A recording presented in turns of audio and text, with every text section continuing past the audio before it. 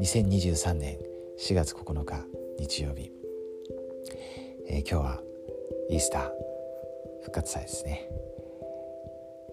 でこの日を迎えられることを感謝しています。そして今日全国でまた全世界で特別な聖餐会が開かれてですね、本当に今までにない方法で救い主に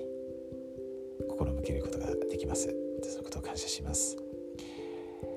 テキストから引用します。生けるキリスト使徒たちの証。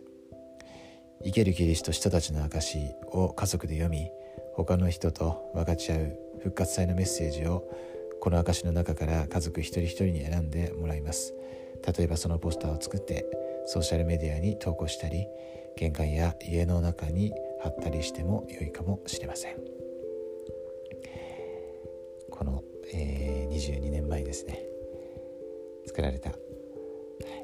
当時は、貧苦大患者ですねが預言者でした。そしてネルソン大患者も十二使徒の一人として、この証を発表しています。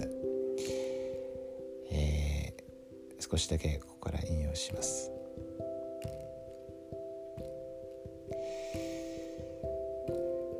イエス・キリストは眠っている者の初歩として墓からよみがえられました。そして復活された死として地上での生涯において愛した人々のもとをお尋ねになりました。また古代アメリカの他の羊の間でもお教えになりました。現代においては御父と共に少年ジョセフ・スミスに見姿を現されました。こうして長い間約束されてきた時満ちる真剣時代が到来したのです。本当にこの復活した救い主にですね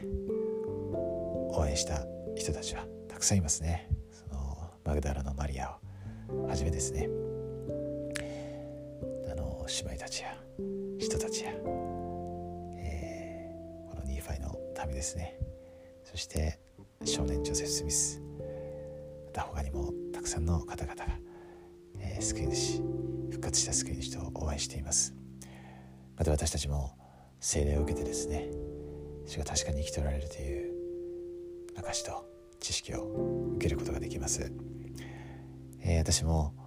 確かにイエス様が私たちの救い主、贖い主であって今生きておられるということを知っています。そして素晴らしい兄弟姉妹たちと共に主の贖いと復活をですね覚えてまた祝うこのイースターに心から感謝しています。今日私たちが素晴らしい一日を過ごすことができますように、そしてその、決して、消え失せることのないですね、弱まることのない希望の輝きを輝かすことができますように、そしてそれによって世の光となってまた地の塩となって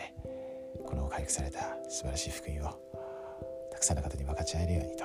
心から祈ります。イエス・キリスト様の皆によってアーメン。